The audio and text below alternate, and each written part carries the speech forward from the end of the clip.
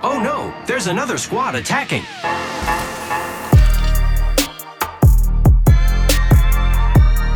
Welcome to the Third Party, an Apex Legends podcast hosted by myself, Shay, and joined as always by my co-host, Henry. Henry, how is it going today?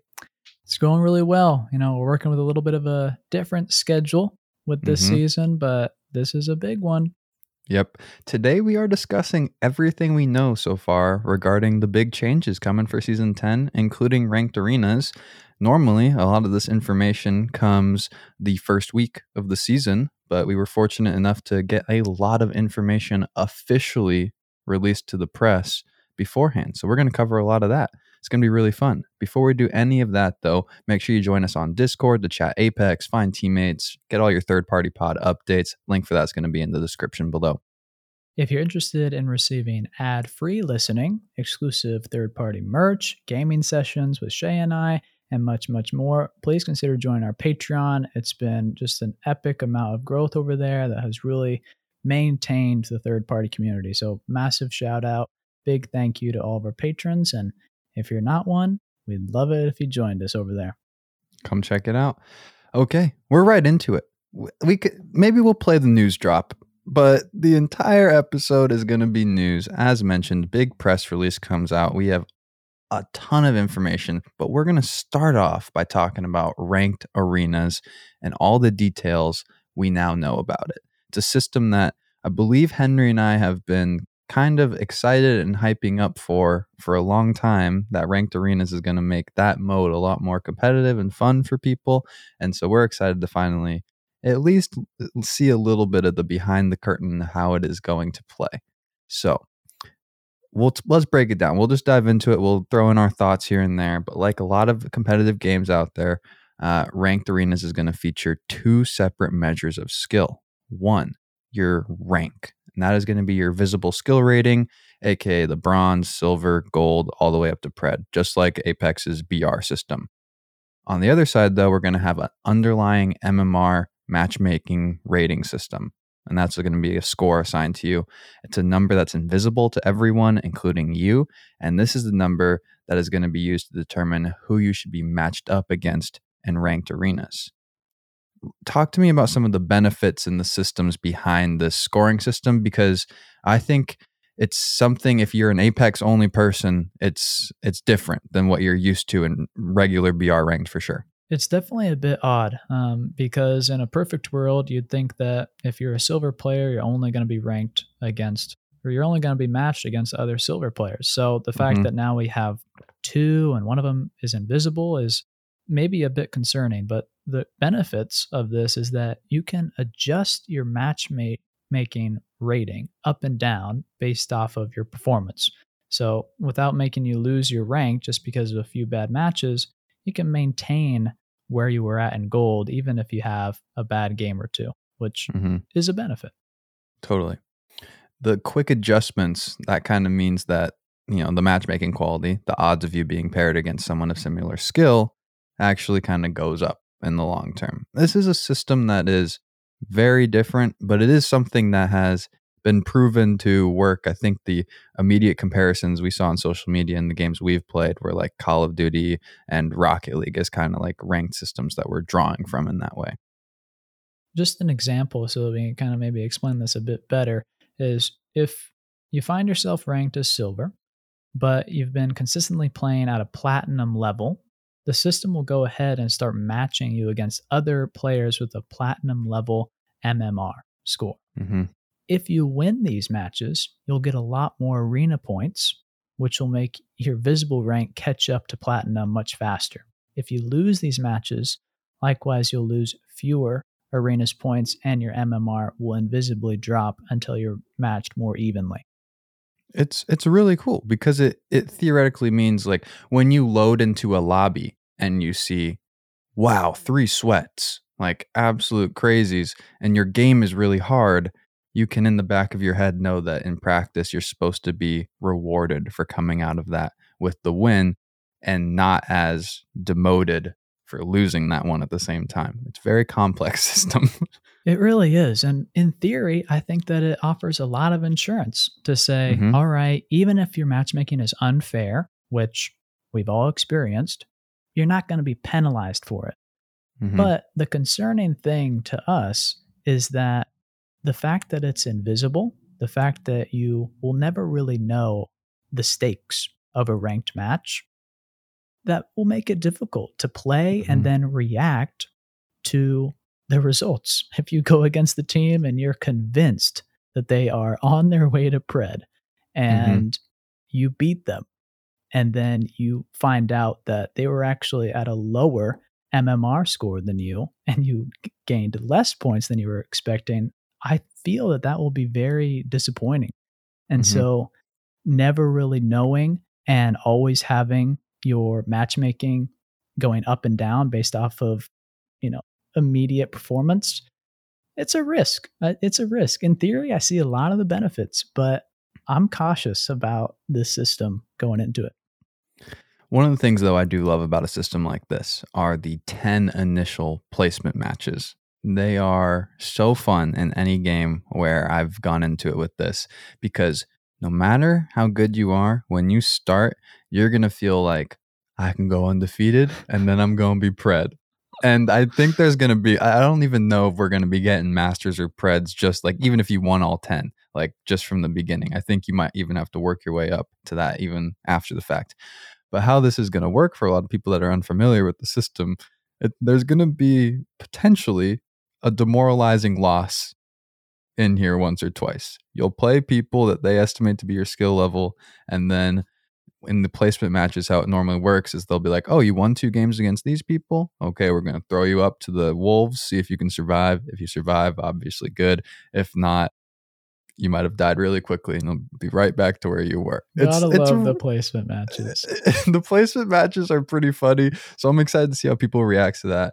But we have a couple kind of facts just on the rank system, how it's going to work that we know for sure. There's going to be no entry cost to get into the ranked system, no points for kills or assists, and that means that wins are the only thing that determine the points you get, win or lose. I know that's something you are pretty excited about. You're a win or go home kind of Apex Legends player. Yeah, always play to win, I think, is kind of my main takeaway. And certainly in arenas. I mean, Mm-hmm. the weird thing about the point system here is that the win score, if there's no kills, there's no entry cost, there's nothing, no assists, nothing like muddying the water. If it's only the win and that win's rating or weight is determined on the mystery ability of the other team, you're making a really cut and dry system a little more complicated. I mean, we Mm-hmm. initially predicted that you'd get more points for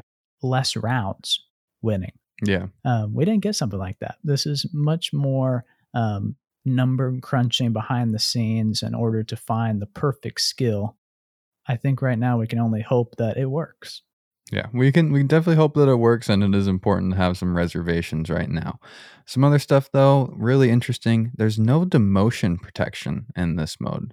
You will receive reward based off of your max rank, but that is very echoing of similar systems where you can get to platinum and you can go straight back down to silver if you lend your little brother the sticks or something for a long, long time.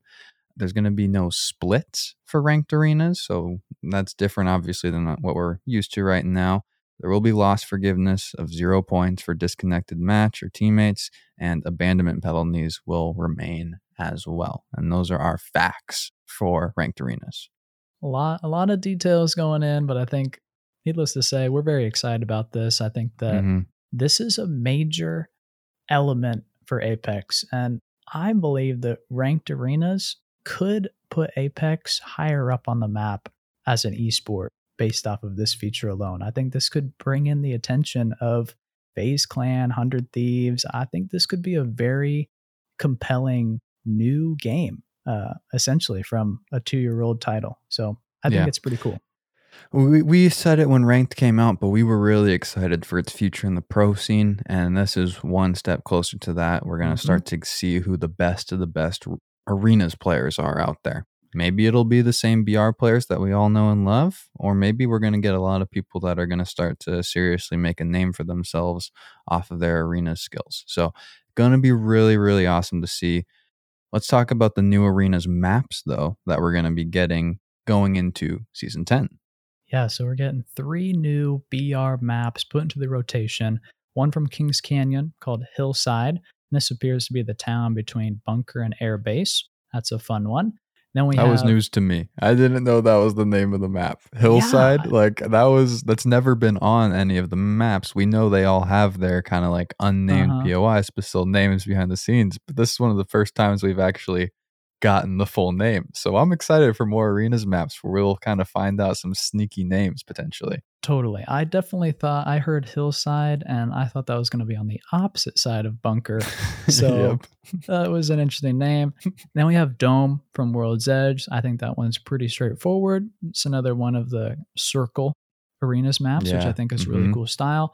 And then we have Oasis from Olympus. And there's some big questions around this. Can you go under or not? I Yeah. think is the big one because that could really stretch out games and make it almost like a zip line fight. It would be so crazy to me if you could play under, because then you would just wind up with games where it's like a zone heal off because Yeah. people were, one team was below, one team was above. And unless they have some way to kind of like work around that system potentially, I could see it being a real struggle in some games if you can play both over and under. It would be kind of fun though, still at the same Totally. time. I think the one arenas map that I want to see is Carrier. I think having like Oh, a yeah. long column could be a really cool way to go. But Whoever outside of gets those, shoots better, yeah, just pretty straight much down a the firing pipeline. range. Yeah. Yeah. Outside of the BR maps, we also have in the rotation, as always, now Party Crasher and Phase Runner, as well as the newer map Overflow. In ranked, these maps will rotate every 60 minutes, but in the public lobbies, they'll go through every 15 minutes, kind of as they've been going. So should be able to get a lot of practice in with these new BR maps, and I'm really excited. I think the arenas is where I'm going to be putting some time in. Yeah, I think you and I are both right now planning to get on a serious arenas grind at the start of the season. I have a question for you. You've now said you've been talking a lot about playing arenas lately, playing a lot of Overflow, I'm assuming. Are you excited to have it come in as a permanent mainstay as an arenas map going into the next season? What are your thoughts on it? Yeah, I think Overflow is fantastic. It's my favorite map by far. I don't think that's a bold claim at all. I think it's I'm very right there with popular. you. And it's just so fun. I will say that it doesn't have the verticality that other maps may have. And so I've struggled to play legends like Valk or Yeah. Pathfinder just because I don't feel like I'm getting the full benefit from their kit. But outside of that, having the lanes and avoiding that small building, I think Overflow is a wonderful map that I'm going to hope for in the rotation. Let's keep it rolling though. Let's talk about the season 10 launch trailer, the gameplay trailer that came out. What were some of your first impressions from watching? You can start with either one. You get to choose. Pick your poison. I mean, there were some incredible trailers for this season. You know, this is the big 1-0, season 10. It's a big deal. Emergence. Yeah, like Let's this is go. serious. But the massive map changes to World's Edge, I think, really caught my eye. And the fact that Bloodhound got a bit excited with the destruction of Hammond and kind of the seismic activity, putting paint and banners on a lot of Hammond POIs. They went crazy. That was a bit funny, but also, good on Bloodhound for fighting the good fight. It's definitely an interesting season from a story perspective, what we're going in with, in that, we kind of knew the Harvester was going to eventually do something, and now we're seeing that actually happen. Can it recover? Because we've never kind of seen a map go full circle from all this, we doubling down now on the destruction. Yeah. Are we going to save the planet, or is it not going to ever happen? We know Bloodhound's voice actor has talked a lot about how this is the Bloodhound. They are going to have a very passionate season, and they are not happy with Hammond and the story at all. We are very excited to see how that kind of plays out right now. No doubt about it. I also think for the launch trailer, I don't know, maybe it was just me. I felt like the animation was something else. Like maybe it was the same similar style, but I just felt like there was even more detail. It looked so much more fluid. There was so much movement going on. And Seer, if we were just going off of like the launch trailer in terms of skill, that is a bad man. That guy just melted through everybody at one point or another. Yeah, he certainly has finesse. Yes. The style and all the hand gestures, it's clear that he's an artist and has a little bit of dance background, perhaps. Yeah, let's do it. Let's talk about Seer. That was one thing. You know, we got this press release for the game updates. We're going to kind of dive into those now, and then we'll follow it up next week with some of the stuff that's in the official patch notes.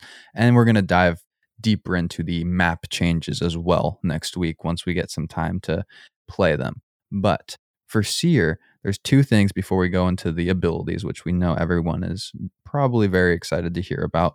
One, I thought it was really cool that they came out and said that this was the first time they mocapped not like a combat kind of person or a stunt man, but they mocapped a dancer for all of his in-game movements and animations. It's very apparent. You already mentioned it essentially, and I think it just looks absolutely amazing. The other thing is we learned a little bit more about Seer's lore from the teasers that have come out this last week, which is, you know, you and I, we saw this and we were beyond hyped. The teaser has Rain Day now as officially a canon character in Apex Legends announcing at the arenas. And we hear them talking about how Seer has played in the arenas for 9 years before finally getting upgraded to the Apex games here. Yeah, really interesting piece of lore there for sure about tying the arenas and the Apex games as very much separate entities. But man, Rain Day, love that. You know, maybe someday Congrats. the third party will get a feature in the game. But I mean, Rain Day is a hero for both of us, and right now he's at the Olympics, doing some commentating over there. So incredible stuff from him, and now in the game that he loves and plays. It's very exciting. It's really awesome stuff. We are beyond happy to have him. But let's do it. Let's talk about Seer's abilities. Walk me through them, Henry. First off, we have the passive ability, Heart Seeker. While aiming down sights, Seer can hear the heartbeat of nearby legends, helping him discover their location. The range on this is about 80 meters, according to the lead game designer, and that compares to Bloodhound's Scan being 75 meters. So very similar in range to that ability. I know a lot of people are freaking out about the idea of a heartbeat sensor because of its relevance in the Call of Duty scene and Warzone. It's a very much an instrumental part of winning for a lot of people. Okay, we were joking though before we came on, and we in our behind the scenes with our patrons about the sound of this. If it is like the teasers, how intense that might be, you know, in your headphones once you start hearing a big bang, bang, bang as you're aiming down sights and that being distracting. Do you have any initial impressions, though, of how impactful this might be, or if you're excited to kind of see it play out? I think it's too early to make a major judgment on this. I mean, I look at an ability like this, the fact that it doesn't appear to have any visual to it, that it's just an audio-based passive. We already have such loud footstep audio and, you know, that sort of game element that you know if somebody's in the building ahead of you without, you know, being able to hear their heartbeat. You can hear their footsteps perfectly well. So I'm not sure if this will have major power. I'm kind of hesitant to say that it will, but without playing it, without seeing it, it could be incredible. But the fact that I just don't quite know and the range is kind of hard to assess, I think we just have to kind of sit back and wait. Yeah, I'm thinking like right now is the main use case in my head is so many people, you know, you're running around with your team and you're like, I thought I heard something like, or something like that. You will have the ability now to either check that or have a teammate check it for you and know if that is true. Because the last thing you want is to run into a team that is crouch walking or something and just kind of sneaking up around you. So there is, I think, going to be some advantage in that, and I'm really excited to see how people take advantage of this ability. We'll be trying to do so from the get-go here. Totally. And if it can successfully accomplish that as a use case, then that's a passive that's replacing a lot of what you'll use a Bloodhound scan for. So in that way, it's very powerful, and it's probably better than Wraith's passive of being able to just know if somebody's looking at you. It's more pointed. So in that way, it could be very powerful, but I think Potentially. we got to see it. We got to see it for sure. Yeah. Next, we have the tactical focus of attention. Seer releases several mini drones, and after a delay, they mark all enemies in front of him, interrupting their use of healing items, revives, and revealing their location and health to Seer and his allies for 8 seconds. This range also lines up with the heartbeat sensor, being about 80 meters. Yeah, this tactical is making waves in the community.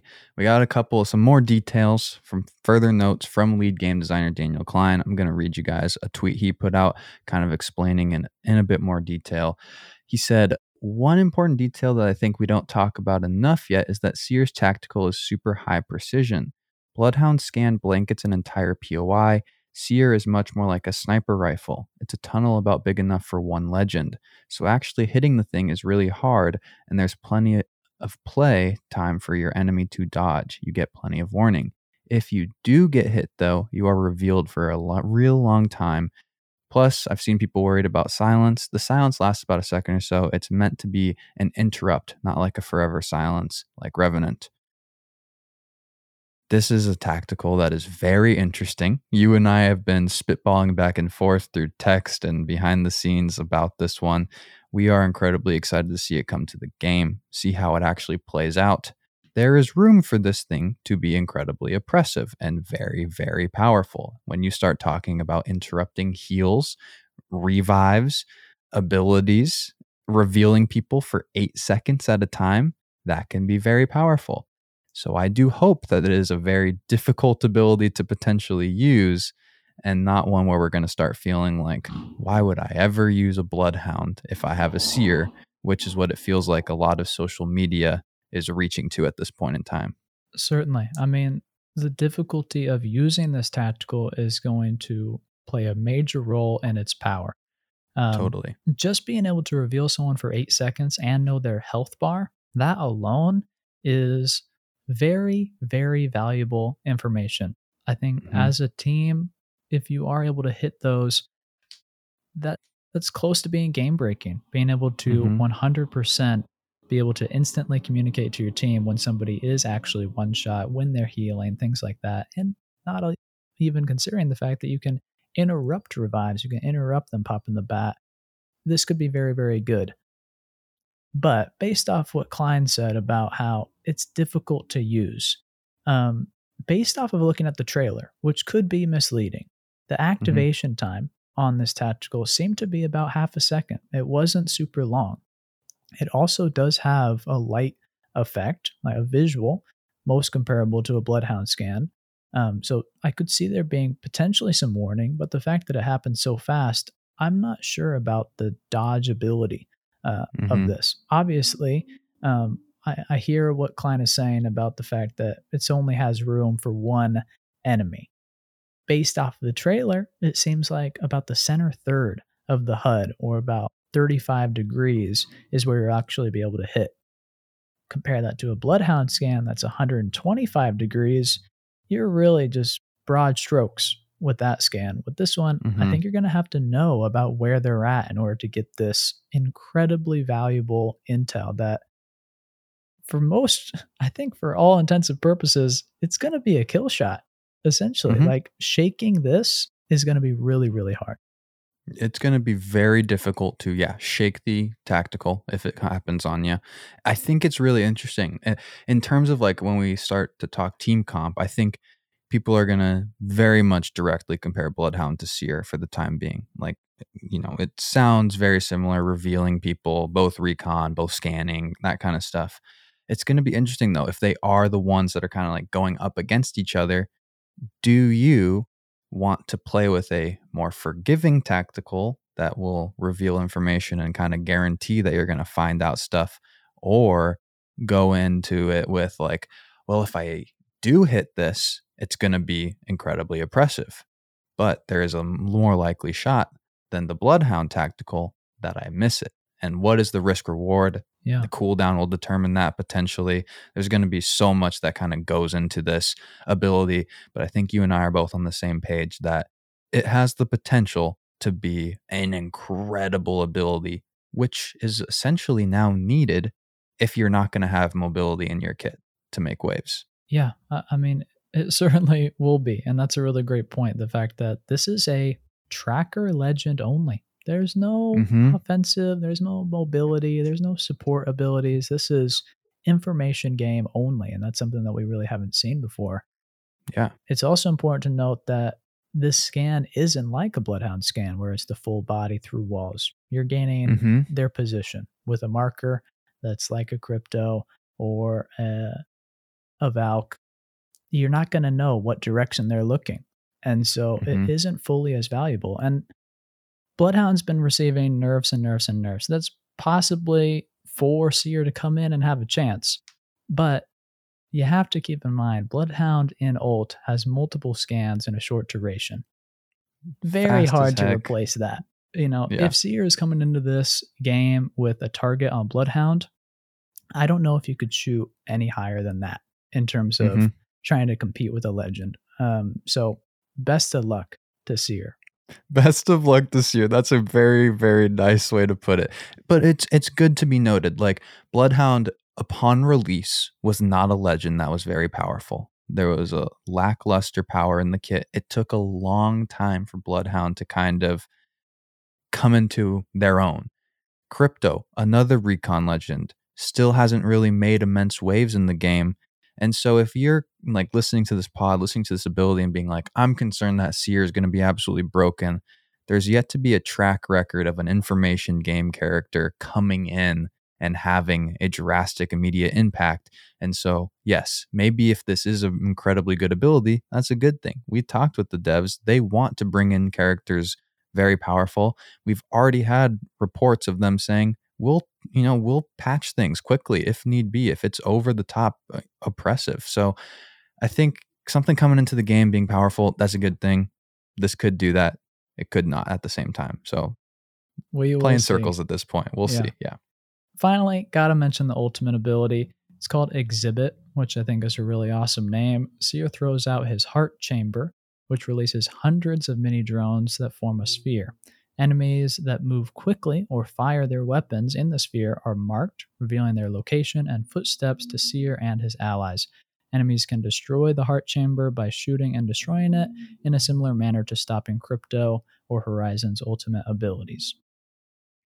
Really, really cool. I think, first off, you said it, but I got to double down on it. The name, awesome. Like, come on, I'm about to say I'm popping my exhibit or something like that. We'll figure out the best lingo, but it's a great name. I think of just like a butterfly exhibit. It's like a mini drone, like butterfly exhibit. I think it really is a great name.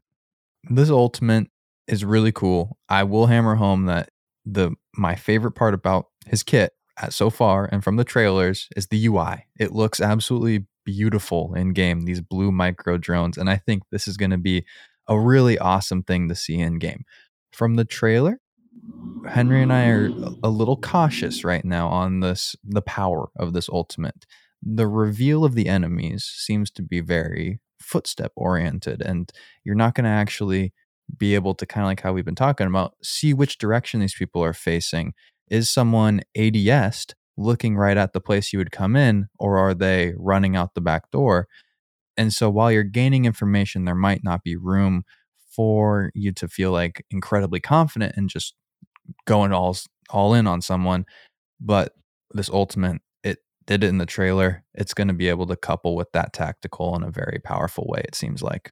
We're going to get to work right away on trying to master Seer, and we'll hit you 2 weeks after the season, as always, with the Mastering the Legends. But an early indication is that all the power is going to be packed into the tactical, as most legends are. Yep. Using the tactical effectively, you have two options, it seems. You can use the passive to go in stealth in order to place it, or you can use the ultimate to go big, go home, make some noise, but hopefully get the payoff of getting some intel and then isolating one with the tactical and just putting the nail in. So that's kind of my initial grasp on their kit, but Mm-hmm. we definitely have to open up this can and figure out, how do you master an intel only legend? It's going to be Mm-hmm. tricky. We'll give you guys some first impressions next week before we do the full deep dive where you guys learn how to become the best Seer players out there. But I think we're both incredibly excited for this legend to come into the game from a character model lore standpoint and trying something really cool with the abilities. We'll see if it works or not. Let's talk legend changes though that have so far come out. I'm excited to kind of dive into these and get your thoughts. We're going to start with Caustic. Instead of 5 ticks of damage per second, Caustic's gas will now increase in damage every other second. So, for example, 5 damage, 5 damage, then 6 damage, then 6 damage, then 7 damage, then 7 damage, with no limit on how much it can increase. The gas cloud you create from Caustic's Nox gas grenade also will now dissipate 5 seconds sooner, approximately 20 seconds from the original 25 seconds. This has been marked as a buff by the press team that put this out. What are your first impressions on this theoretical buff? Yeah, I mean, this is a damage increase to the gas in general. And Mm-hmm. so that is a good thing for the caustic mains. This does not appear to be a revert to what the gas used to be. It definitely Mm-hmm. seems to me like a happy medium that Yep. if somebody's sitting in the gas for 10 seconds, it's going to hurt at that point. It's going to get Mm-hmm. up to be doing 10 damage a tick. It's going to be substantial. And I think that's exactly what it needs to be. Um, I don't think it's going to return to where it was. If you ask me, where it wasn't game breaking, but I understand a caustic meta is not a great meta. So I think this Mm-hmm. is a really happy medium. And then a slight nerf to the ultimate, I think is an interesting take. I think it's always weird when you have a underperforming legend and you decide to give and take a little bit Mm-hmm. when they are already low. But I understand you have to be a bit hesitant with a legend like Caustic. I'm excited to hear the Caustic main's opinions. I know a lot of them are, well, you nerfed Caustic, and that's a buff for me, Mm-hmm. actually, because that means less Caustic, and that means my gas does more. So I wonder if this will be a buff to the Caustic player that doesn't really impact the amount of Caustic you see, which would then double down and be another buff for Caustic. So that's kind of like another thing to keep your eye out for. Could be really cool, though. Revenant. Enemies will get an audible and visual indication when Death Totem's death protection is about to end, letting them know that Revenant and his allies are about to be vulnerable. Very interesting UI change, potentially. Yeah, I have to be honest, didn't see something like this coming. Mm-hmm. This is a very creative approach to trying to limit the power of the death protection. In my head, this seems like, you're in this red dark form while you're in death protection. When you get down to the 5 second mark or so of its duration, maybe you change color, and there's also a flash of Mm-hmm. sound. Um, that's interesting because that's not really a change to power. All that does is give a bit of an edge to the receiving side to say, okay, I'm not going to shoot. I'm just going to take Mm-hmm. it from this revenant or whoever's in death protection, and I'm going to wait for them to expire, and then I'm going to fry them. It Hard to it gives tell, a I think, it but it gives a very good pathway for the Rev meta to be a bit more legible. We yeah. saw the decrease in totem time with the last change to Revenant. Now we're seeing, okay, not only are you now going to not be able to be in there as long, people are going to be able to know and potentially outplay. We talked about the difficulty of playing Revenant.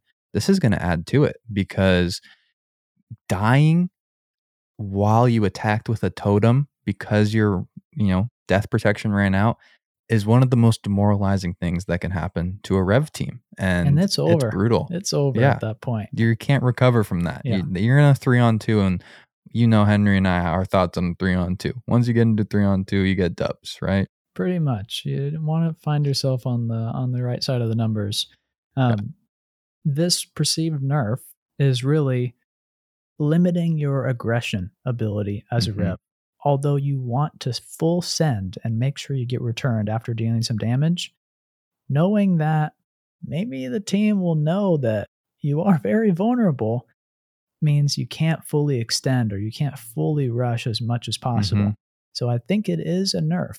But on the other hand, if enemies are hesitant to shoot you, maybe you can do even more damage than before. So Totally. I don't know if this is a full nerf. I'm interested if maybe there's any more to this change to Rev. But this is one to look for sure. Next up, we have Horizon. Horizon's ability to maneuver while in the air on her gravity lift is adjusting to be closer to how it was in Season 7 prior to her substantial nerfs in the following seasons.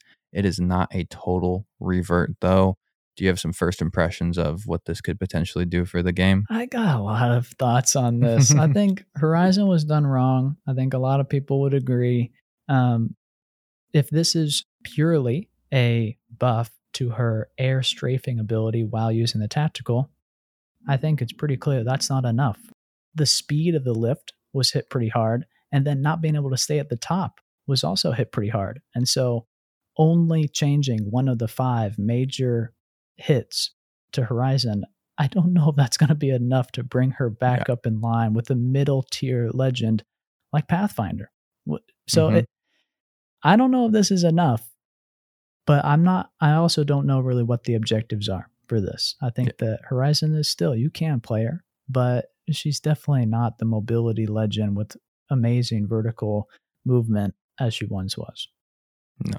And it's going to be exciting to see what this does, if it changes anything for her, because there was some Horizon mains out there that got hit pretty dang hard. Like it felt like a Pathfinder in one season over the course of 3 or 4. So we'll see. Last but not least, though, we have Fuse, one that Henry and I are quite excited about and passionate for. Fuse's knuckle cluster will last twice as long, allowing him to deny areas for longer. That's the first change. Second, enemies caught in the mother load will be highlighted even if they are in a building or behind a wall, making it easier for Fuse and his allies to plan their follow-up attack. Which one of these do you want to cover first? The tactical. The tactical is crazy because first, like, we might have read it differently. Like the first time I read this, though, I heard twice as long, double the damage. Do you guys, like, if you're listening, do you understand what double the damage to a knuckle cluster would be doing to y'all? It would be killer. If you're sticking a knuckle cluster, which I believe is quite doable in this game, you're going from doing 45 damage to 90 damage. It's like an arc star. That'd be bad. That would be a bad day. Being stunned for twice as long and doing double the damage would be a massive buff. Like, stop the show. Not having specifics, not having the patch notes, and not having our hands on the update yet, hard to determine if that's the case or if this is a situation where this is a give and a take and we are distributing the 45 potential damage across a longer time frame. If that's the case, then this is a damage nerf, because if you don't actually get the stick, you're doing way less damage than you were before. So area control, potentially a buff. The damage, who knows? It could be epic or it could be a nerf on the damage side. Yep. We'll see. We don't need to dive too far into this because we can talk endlessly about the power of that knuckle cluster if something happens, but we'll find out more for y'all next week. But this motherload stuff is very interesting because it adds an actual different use for the motherload. There is now a reason to actually use a motherload if people are in a small building or behind cover. Like right now, if someone was inside, in what situation would you ever use a motherload on them? Now you're going to get intel on them for an extended period of time. And we know how powerful intel is. People are freaking out about Seer. We love Bloodhound.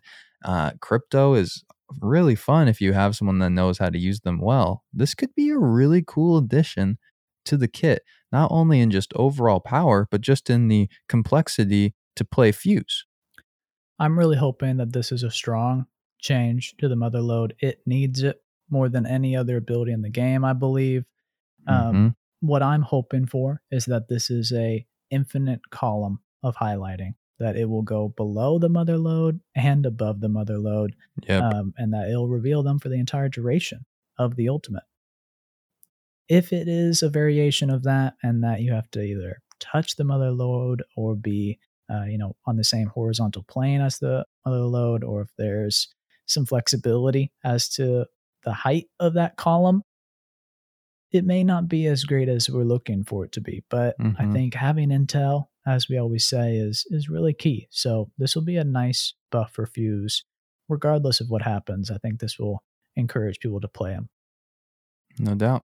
Well, before we get into the changes to the weapons, here's a word from our sponsors. Welcome back. Time to dive into the weapons. This is your Passion HB. Walk everybody through some crazy changes that we're going to be seeing this season. Yeah, truly some staggering changes to the entirety of Apex in means of the weapons. First and foremost, we're looking at a Season 10 Battle Pass reactive skin for the Volt. It looks divine in the trailer. Don't think there's ever been a skin this good. I very, very strongly believe this is the best skin in the game ever. And of course, you'd love to see that. Always improving with the Battle Pass. I love it. More important matters, we have a new weapon, the Rampage. This is a heavy ammo LMG that, as we kind of anticipated, could take a thermite grenade to charge its rate of fire to be faster. It also breaks down doors. It does have a smaller clip size, it appears, than other LMGs, with a max of about 26 shots.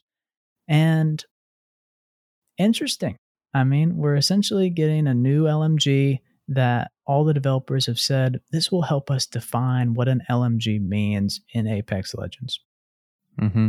It's going to be really interesting to see where it fits in. We're going to talk about the Spitfire changes in a little bit, but to see them pretty much slide one out and slide one in is fascinating. Is it going to be like the Sentinel in that it is a weapon that you almost feel like you have to be upgrading / charging it to use it in an effective manner? I'm really excited to break down the actual statistics we get with this gun when it comes out and see how it lines up with even like the old Spitfire, just out of like curiosity to see what they're kind of thinking in general. Or is this going to be a thing where, well, this isn't going to be a great weapon for Rampart because it's an LMG, but this could also be a great weapon for Fuse with his ability to stack thermite grenades and carry them in his inventory. And so that could be something that is another little just special little character versus weapon lineup that could be really, really cool in the game. 100%. And it's really important to look out for those. And so, yeah, Fuse could be getting a new, very powerful weapon to his arsenal in terms of carrying those thermites. He spins his 30-30 around right now every time he grabs it, and now he's going to be real excited about his fire gun that he's got on the side. No doubt about it. Now, the other kind of tricky LMG in the game is the L-Star. Ooh. This thing, I think, was a very hot topic in Season 9 with arenas and its price and its power potential. I've definitely enjoyed using it in all game modes, but it's getting some major changes. Yeah. The L-Star now takes barrel stabilizers. Gotta stop right there. That's a huge deal. This weapon has been traditionally the most crazy muzzle flash you ever saw. A barrel stabilizer could impact that, and it also has just crazy recoil in terms of its rate of fire. So putting a barrel stabilizer on any gun really shakes things up. That alone is something that you have to highlight. Definitely. Outside of that, the L-Star also now takes extended energy magazines. And this is interesting because the L-Star doesn't really have a magazine. But the higher level energy mags will increase the time it takes for the L-Star to overheat, and it will cause it to cool down faster when it does. Powerful attachment for an already fairly powerful weapon. This does help, I think, make the L-Star more approachable, because I think you'll have a better indication of how much you can fire. At least I hope so. It appears that Yeah. we now have kind of a display as to how many shots Mhm. you have until it will overheat. That's a big change. And so something like the L-Star could become a very approachable weapon that not only has the flexibility of not having to reload, but now has the ability to make that even stronger with less cooldown for overheating and faster uh, recovery like Rampart has. I'm really excited for this to impact the health of the energy weapons in general as well. Being able to translate your attachments from gun to gun. It sucked when you were like, I want to use a Volt. I found a purple mag, but I have to carry the L Star so I can carry energy ammo. But now I'm carrying attachments in my backpack, taking up space. It's a slippery slope at Yeah. that point. And this is going to help the health of that class in general kind of come together a little bit more.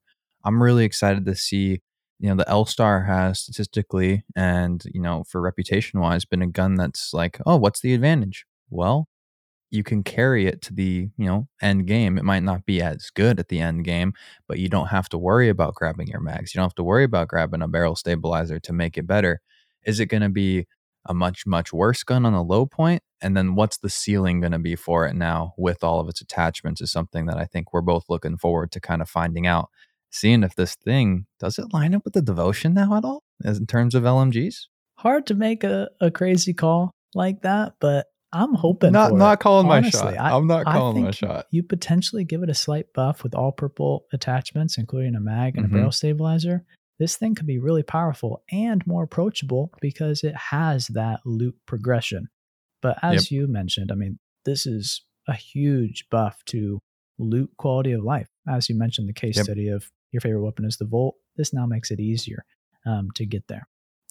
Totally. Next up, we have the EVA 8. It's got a rate of fire decrease in Season 10. We will see what the damage is of Mhm. this change upon release. It doesn't seem like It's it was like a baseline nerf. It seemed that yeah. as you got shotgun bolts, the improvement was less and less. So Mhm. we'll see. The EVA has a long way to go to be brought down into line with the other Mhm. shotguns. I don't know if this is the thing that will do it, but potentially it will make it a lot more fair for Season 10. Yeah, for the EVA to not be the superior shotgun, we would need to see a nerf coupled with buffs to the other shotguns to bring this thing down all the way. So I have a feeling if you've fallen in love with the EVA this last season, you're still going to be pretty happy with its damage output as a shotgunner. I'm really excited for this. I'm excited to just see if we're going to have to redo our shotgun meta episode again, which it feels like we're doing each and every season right now. Yeah, certainly we will see what the damage is, and we'll report back. The next thing is a great secret of Apex Legends, and it's being revealed now in Season 10, and at the same time changed. We've talked about it before on the show if you've been an astute listener, but your reload speed actually increases with the rarity of your extended mag. Crazy. The impact of it is, portions of a second. You're looking at a quarter of Mhm. a second for most ARs, but it's a very substantial increase in your actual reload speed. That perk, coupled to the extended mag attachment, is being shifted to the stocks in the game. I thought this was hilarious in terms of timing because we literally just did a loot episode last week. And I know for a fact I said verbatim, if you're just trying to get a stock, it doesn't even matter. Don't worry about it. So we got a asterisk on that last episode, me saying that one little thing, because now your stocks are important. You said it, a quarter of a second. That's an actual fight changing amount of time. Yeah. Whether it comes down to getting that final reload off, a weapon swap or something, that's an impactful number. It makes a difference. It's not something we should just gloss over. Pick up your stocks now. Put a priority on them. Even like if you have a purple extended mag and you're going through Loba's black market boutique, maybe pick up that purple stock over an extra bat or something now at this point. Like that is an actual consideration you will be making in game at this point. Totally. And this also applies to the sniper stocks. And it's just interesting because, as you mentioned, Shay, this is a quality of life improvement for the loot pool. This is for the first Mm-hmm. time in almost 2.5 years, giving the stock a meaningful priority on your loot progression. So this is great. I love this. The Mm-hmm. weird thing about this is the L star is still going to be an outlier in that I don't believe the L star will have this benefit tied to the stock because it appears that their weird reload cooling after overheating is attached to the extended mag. So Yeah. it's possible that if you are running the L star, the stock still does what it's always done, and it may not be your top priority. So I interesting love caveat that. there.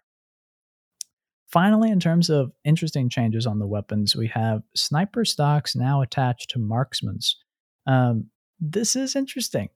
This is interesting. I don't know how this will affect my game with the G7, but I honestly really like yeah, this. I think it is just these changes I think are going to be great for the loot pool. There's actual reasons to look at stocks and there's actual benefits given to sniper stocks. If you thought we didn't care about stocks, guys, we really didn't care about finding a purple sniper stock.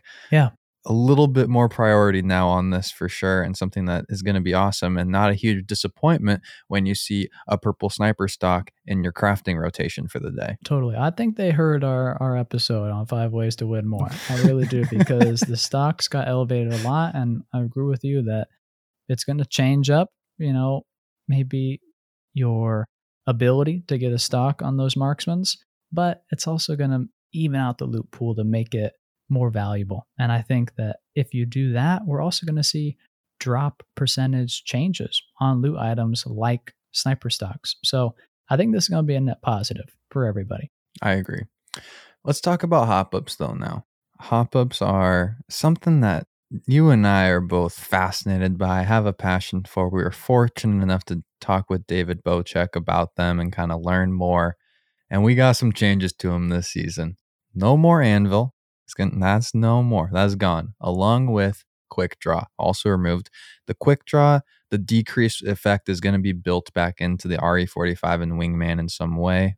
Kind of nice. You guys already know that we're not like a huge like quick draw advocate. It's not a big game changer. And we're getting a new hop up. Before we talk about the new hop up though, you can ode to the anvil rounds if you would like for a little bit. The anvil was the most powerful hop up in Apex Legends. Having it be removed drastically shifts the power rating of the R301 and the flatline, and it elevates the marksman rifles exponentially. This was a 100%. very, very powerful hop up. There was no other hop up in the game that I think you had a bigger reason to be looting. The turbocharger was very strong, but because it was so rare that you were going to risk it and carry a weapon without it, it didn't have the same level of impact as the anvil. So the anvil will be missed and its absence will be filled with the marksmans. So look out for that. It's an interesting direction for the weapon pool. Agreed. We got a new hop up though. Boosted loader. This hop up goes on the Hemlock and the Wingman and changes the gun so that they reload faster and get bonus ammo if reloaded at the right time. Similar to Deadeye's tempo, it is timing based. Interesting one because I'm gonna be completely honest with you. More ammo and faster reloads, I think, are a lot more of a benefit than the Deadeye's tempo, increased fire rate in succession. This is something that will, I think, actually be of importance and when we're going to have to stat out and see how intensive a change it actually is. 100%. I have a lot of thoughts on this. I think it's going to be a gold hop up. It sounds very good. Yep. I can also say that I dislike the Hemlock. I really struggle to use that weapon right now. And so I'm very much looking for a hop up to make the difference. And having something go on the Hemlock and the Wingman, I think is a perfect fit. I do have questions though. What does bonus ammo mean? Does this mean an extended mag? Or does it mean you're generating ammo for free into your inventory? Oh man, I assumed extended Yeah. mag in my reading, but I guess that makes sense as well what you're saying on the back half of that as An well. extended mag is a huge, huge thing, For especially both of those yes. weapons as well, like a 3-round burst Yeah. gun and a gun that has limited ammo capacity single fire as well. Yeah. So this could be a major hop up that really does shift where both these weapons sit in the lineup. Yep. Let's do it. Care package time. A All sweet, right, sweet baby. passion. Yeah. Let's get it. They listened to the pod. We talked with David. We gave him some ideas, guys. You're welcome. Not just kidding. We called it, the Prowler's back on the ground. Hurrah. With the slight caveat that there is no more select fire capability. It's burst mode only. 5-round burst, heavy SMG. That is not something. It's interesting. We've talked about it before, the burst versus the full auto. What do you do? The auto obviously gives you a little bit more room for error, forgiveness, but the burst fire is the more powerful option, as it, burst tends to be when that is an option. So, what does this mean for top tier lobbies where this gun is now so powerful it was a care package gun that now it's coming back to the ground with no change? Because, in theory, a lot of very high level players and pros already used it burst only exclusively. And now, is it going to be a gun that newer players can come in and approach? Going to be one to monitor. Yeah, I mean, like you said, the skilled players always did burst, faster DPS or higher Mm-hmm. DPS, and the ability to hit those headshots with the 5-round burst is very powerful. The Prowler did not get a buff when it went into the care package. Yeah. Its incredible strength is the fact that it has a maximum magazine size of 35 shots. It's crazy. That's crazy. The next an LMG. closest SMG is 27. So we're talking about a huge margin of difference for the Prowler. If it's the case that this thing comes back on the ground and the only change is that it can't full auto, you're looking at a very powerful weapon finally returning. I will have to say though, burst weapons are hard to use. And if Totally. you're looking at a weapon that's easy, I don't know if the Prowler is going to be it. A 5-round burst is an interesting story.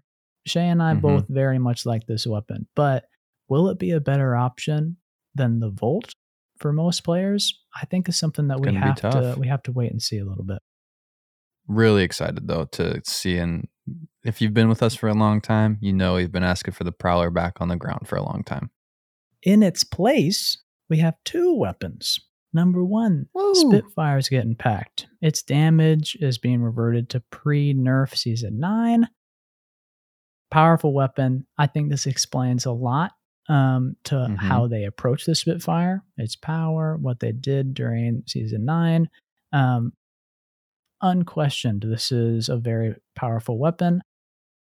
The impact put into the care package, though, I think is going to be major, and I think a lot of players are going to feel it. The Spitfire was by far the most popular weapon across all skill buckets and the most powerful. Removing it from the game and putting it into the care package is going to really affect the game in my eyes.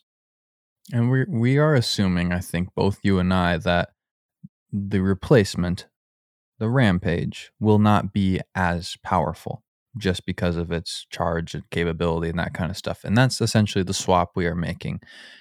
The Spitfire being in the care package, for one thing, will also mean that you could see a lot of players that have fallen in love with the Spitfire over the last, season and a half, pushing for care packages more often than they used to be, because that is become the favorite weapon for people.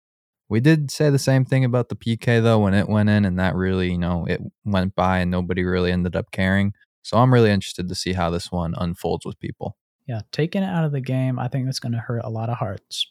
There isn't a more popular weapon right now. So we'll see how it impacts potentially player retention, amount of streamers, ranked distributions. I think this one's going to be felt. It's not going to be felt any less than by Rampart mains. Having the Spitfire removed from the ground loop is the biggest nerf you could do to Rampart. in my eyes. She just got the cool reload animation. Major L. Like, seriously, a major L. I really think that was a shame, although we had predicted the Spitfire was on the waiting list for the care package. I didn't think they would do Rampart like that. And she really is the Spitfire legend. Now she doesn't have that. We can only hope that the Rampage lines up with Rampart. Yep, totally.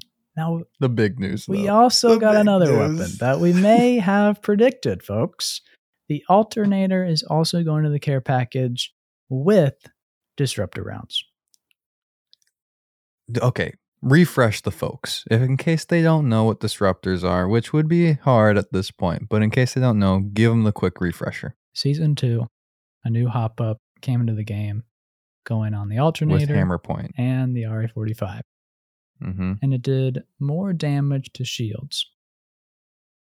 Major shift to the weapon pool. It made the Alternator better than the R9, better than the R3. Talk to me about the RE45. They were very powerful with the disruptive rounds. The fact that we are getting them back in the game makes you want to push these care packages more than ever, in my eyes. I loved the Prowler.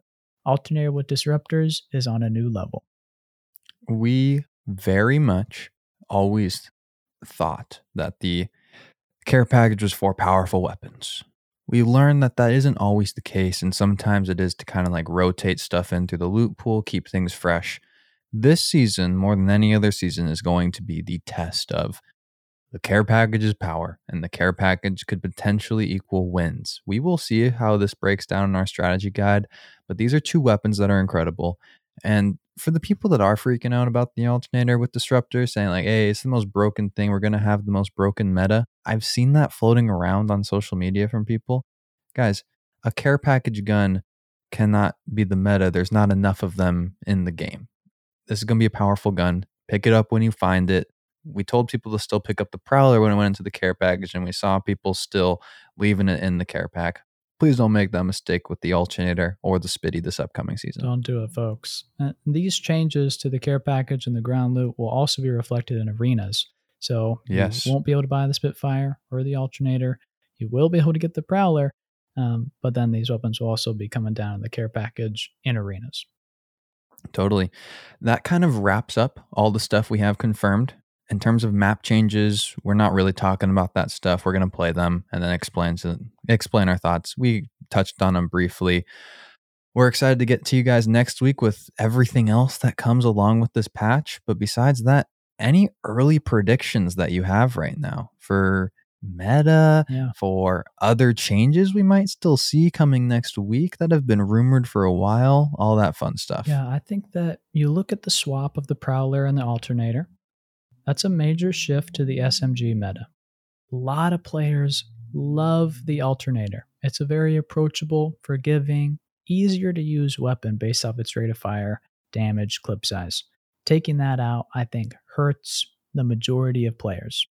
Likewise, the Spitfire is very approachable for most players in the game. By taking both those weapons out and replacing them with a weird Thermi LMG and a burst SMG, I believe you're raising the skill level of Apex Legends. You're making it harder to master, harder to play. The weapons are more difficult to use. That really remains to be seen, but that's an early prediction that I think that this season is going to be one of the hardest seasons of Apex yet, and every player is going to have to change what weapons they use for the most part, how they loot. If you're fortunate enough to be a G7 lover, you're not going to be scathed a whole lot outside of using the sniper stock. But you have to be careful. If you use SMGs, ARs, LMGs, I think this season is going to force you to make substantial changes to how you play. There's going to be actual meta shifts right now, and that's exciting in my opinion. I think it's going to be really cool. But yeah, new players are going to be in a tough spot coming into a map that is getting changes, but is a map that people love, has been around for a long time, and people know incredibly well. And they already know these weapons that are coming back. There's going to be a steep learning curve for some new players.